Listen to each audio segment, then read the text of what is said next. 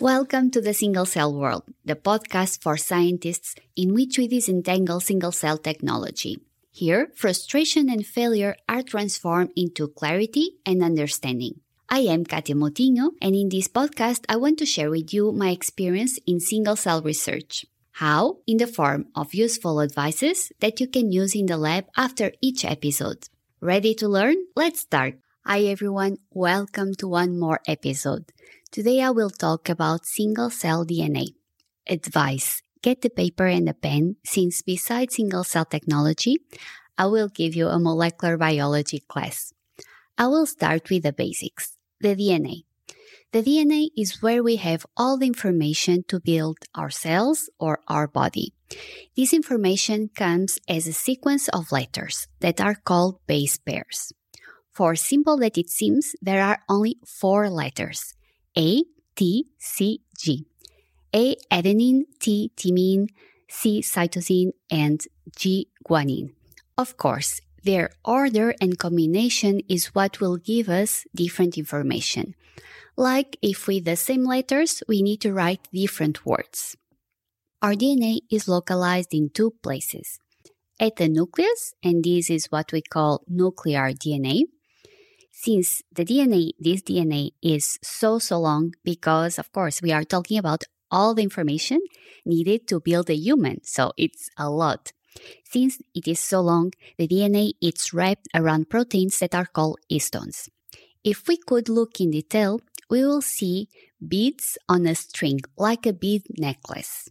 The beads are called nucleosomes, and they are basically DNA and histones, and the string is just DNA, what we call naked DNA. Together, the nucleosomes and the DNA, they constitute the chromatin fibers. These fibers of chromatin is what is forming the chromosomes. I will give you more details about this afterwards. Now let's talk about the other type of DNA that a lot of times we completely forget. The one that we can find at the cytoplasm inside the mitochondria, mitochondrial DNA. This DNA is a little bit different. I will simplify. So the nuclear DNA comes from both our parents. It's a mix between the DNA from our mom, from the ovule, and the DNA from our dad, from the spermatozoid. The mitochondrial DNA comes almost all from our moms and has only the information that the mitochondria need to function. The mitochondria are the power stations of our cells, of our bodies. It's the place where energy is produced for us to function. Anyways, when most people talk about the DNA, they are referring, including me, to the nuclear DNA. If we are not studying specifically mitochondrial DNA, this can be a problem for us since it can work as background noise when we are doing single DNA experiments. Other idea that I need you to have present in your mind is that some part of the information of the DNA will be transcribed to RNA. Again, there are different types of RNA that can be produced, but to keep it simple today, and I think it will be already too much information, we will only think about messenger RNA, that, as the name says, has a message that will be after used to build a protein. The proteins are the building blocks of our cells. And why should we study the DNA? To check for alterations on it, and like this, understand the reason why some cells' behavior changes. This change of behavior can lead to diseases, but can also lead, for example, to cell differentiation. So this is why we want to study DNA. There are different types of DNA alterations.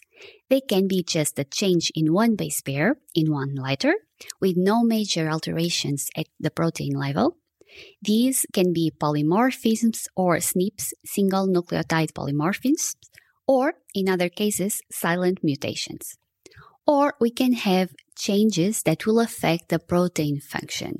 And here we have a lot of things that can happen, like point mutations, where just one base pair is changed, insertions, deletions. These can be one or more base pairs that are inserted or deleted from the original sequence of DNA. We can also have rearrangements of parts of the DNA, gene fusions, that is, let me try to explain this, pieces of genes that stick together. For example, we have gene A and B that are apart in the DNA sequence. But then, when there is cell divisions, these genes will come together and they will stick together. So at the end, we will have, for example, the first part of gene A together, fusion, with the last part of gene B. So this will be a completely new gene with a new function. Other alterations that we can have is the copy number variation. What we have in our cells is 2 copies of one gene. The number of copies can also be altered.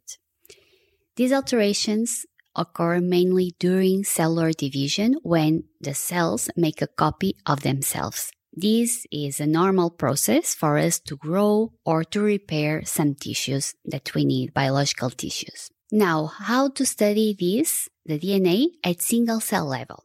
There are different protocols. All of them are based on PCR, so amplification of our DNA sequences.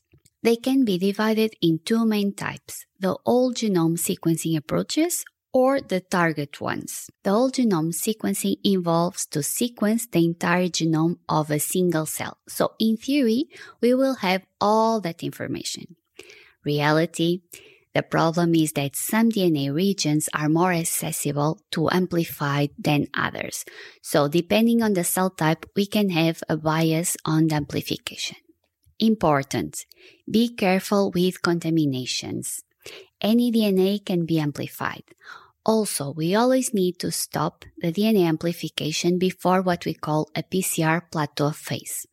Why? Because at that point, at the plateau phase, is where amplification mistakes can happen more frequently. Let's say that at that point, we are lacking already the components that we need to do a good DNA amplification. The single-cell whole genome protocols are discovery approaches, since when we are using them is because we want to find new alterations at the DNA level. In case we know what alterations we would like to study, we must use target approaches.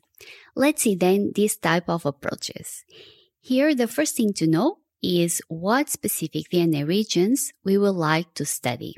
These approaches are what we call a validation approach. Benefits in comparison to the previous one, to the whole genome sequencing approaches? Well, these ones are more sensitive and cost-effective because we already know what we want to see. So when, for example, we are sequencing, we will only sequence a specific region. In terms of commercial solutions that are available for all genome approaches, I will give you some examples. There are a lot. So the most known are Repligy by QIAGEN, the GenomePlex single-cell whole genome amplification kit, or the Illustra single-cell Genomify DNA amplification kit from Merck, the Picoplex single-cell whole genome amplification kit from Takara Bio, the Ampli whole genome amplification plus kit from Silicon Biosystems, Malvac single-cell whole genome amplification kit from Icon Genomics, or, for example, the Resolve DNA from BioScribe.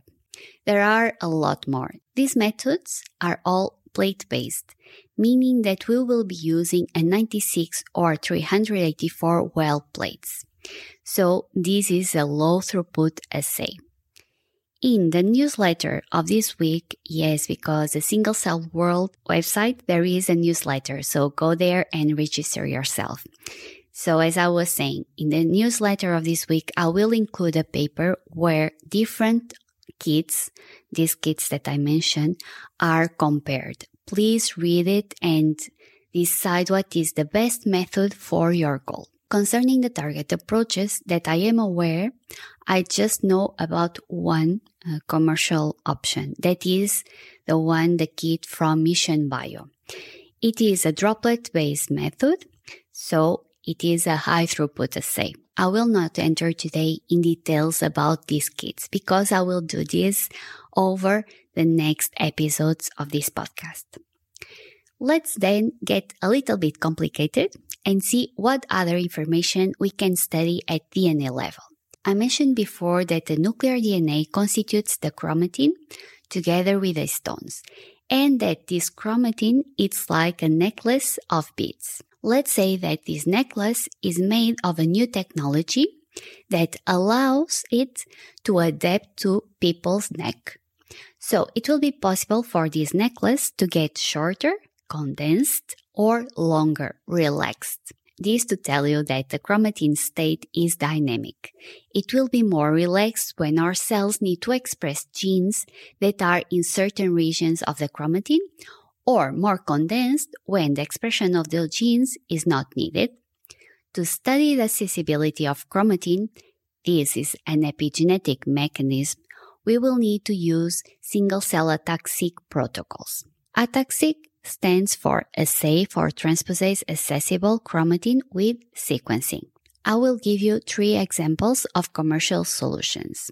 So we have the most known and used, the single-cell ataxic kit from 10x Genomics, the Shore Cell Ataxic Library Prep Kit from Biorad, or the iCell 8 single-cell ataxic from Takara. All these protocols, all these kits are droplet-based methods, so high throughput. What is missing to talk about today is other DNA epigenetic mechanisms that can be studied at single-cell level. The DNA methylation. What is this? Let's say that the DNA is the text at the instructions book, but it is a text without punctuation, only letters. For us to understand the message, the punctuation is obligatory. This punctuation is placed by epigenetic mechanisms. One of them is the DNA methylation. It is basically the addition of a chemical mark methyl group at certain base pairs. The cytosines are the mostly common base pairs that suffer methylation. This chemical mark is like a hat, let's say, that will protect the cytosine of being read by proteins that will make the gene to be expressed. So in general terms, gene promoters DNA methylation is related with gene silencing. And how can we study this?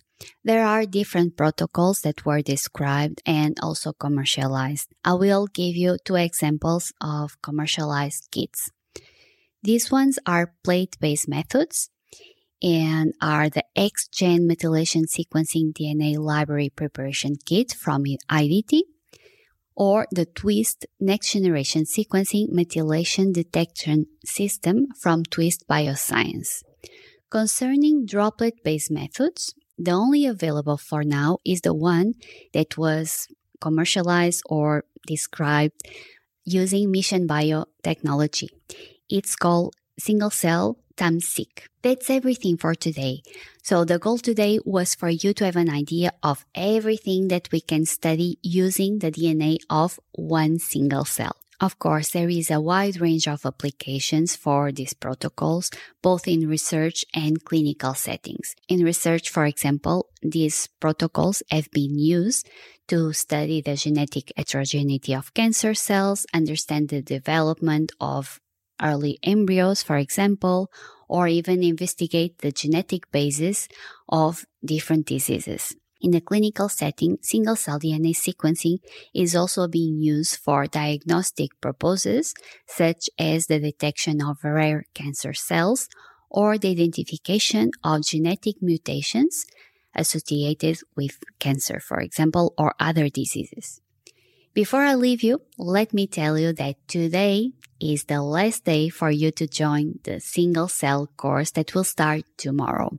Okay? It's the last day, so don't lose this opportunity. And other thing, if you would like to support this podcast, you can do it paying me a coffee.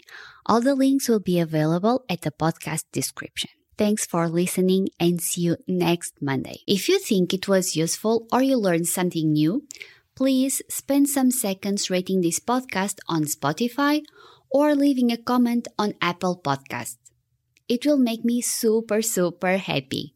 For more tips or advice, follow me in Instagram or Twitter @SingleCellWorld or simply subscribe our website or blog at www.thesinglecellworld.com. Well, I will wait for you next Monday with a new episode.